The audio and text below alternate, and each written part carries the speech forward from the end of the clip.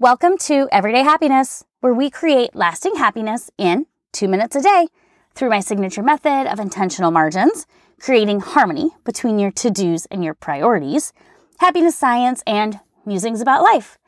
I'm your host, Katie Jeffcoat, and I was listening to the Yale Happiness course by Dr. Laurie Santos, and she mentioned how our minds are built to get used to stuff. She used the example of being in a dark room, and when you walk into the light, it's like, oh my gosh, the brightest day of your life, right? Your eyes can't even take it. You get so used to the dark that we've just adjusted to it. Our eyes, our brains, our minds, we've all adjusted. And then you walk out and it's like blinding.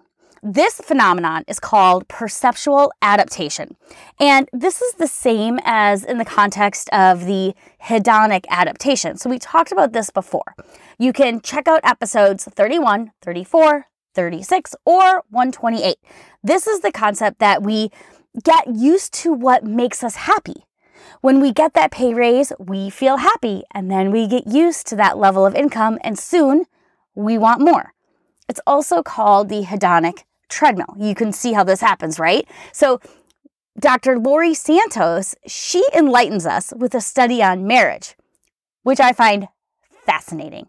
It's this idea that when you get married, everything is awesome and you are in full-on happiness. And then 2 years into the marriage, you are just, married.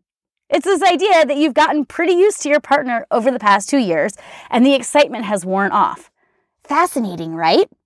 Well, scientist Dan Gilbert wrote a book called Stumbling on Happiness. And he says, wonderful things are especially wonderful the first time they happen, but their wonderfulness wanes with repetition. But this is sad, right? We want to maintain this wonderfulness, but our brains are just not wired this way.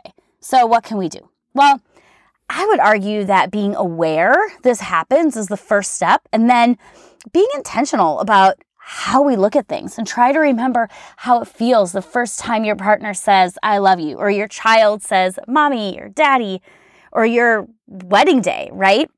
When you get that job promotion you worked so hard for. Our emotions are so complex, but revisiting these first moments can bring us gratitude and happiness, which are great feelings to have, right? Well, until next time.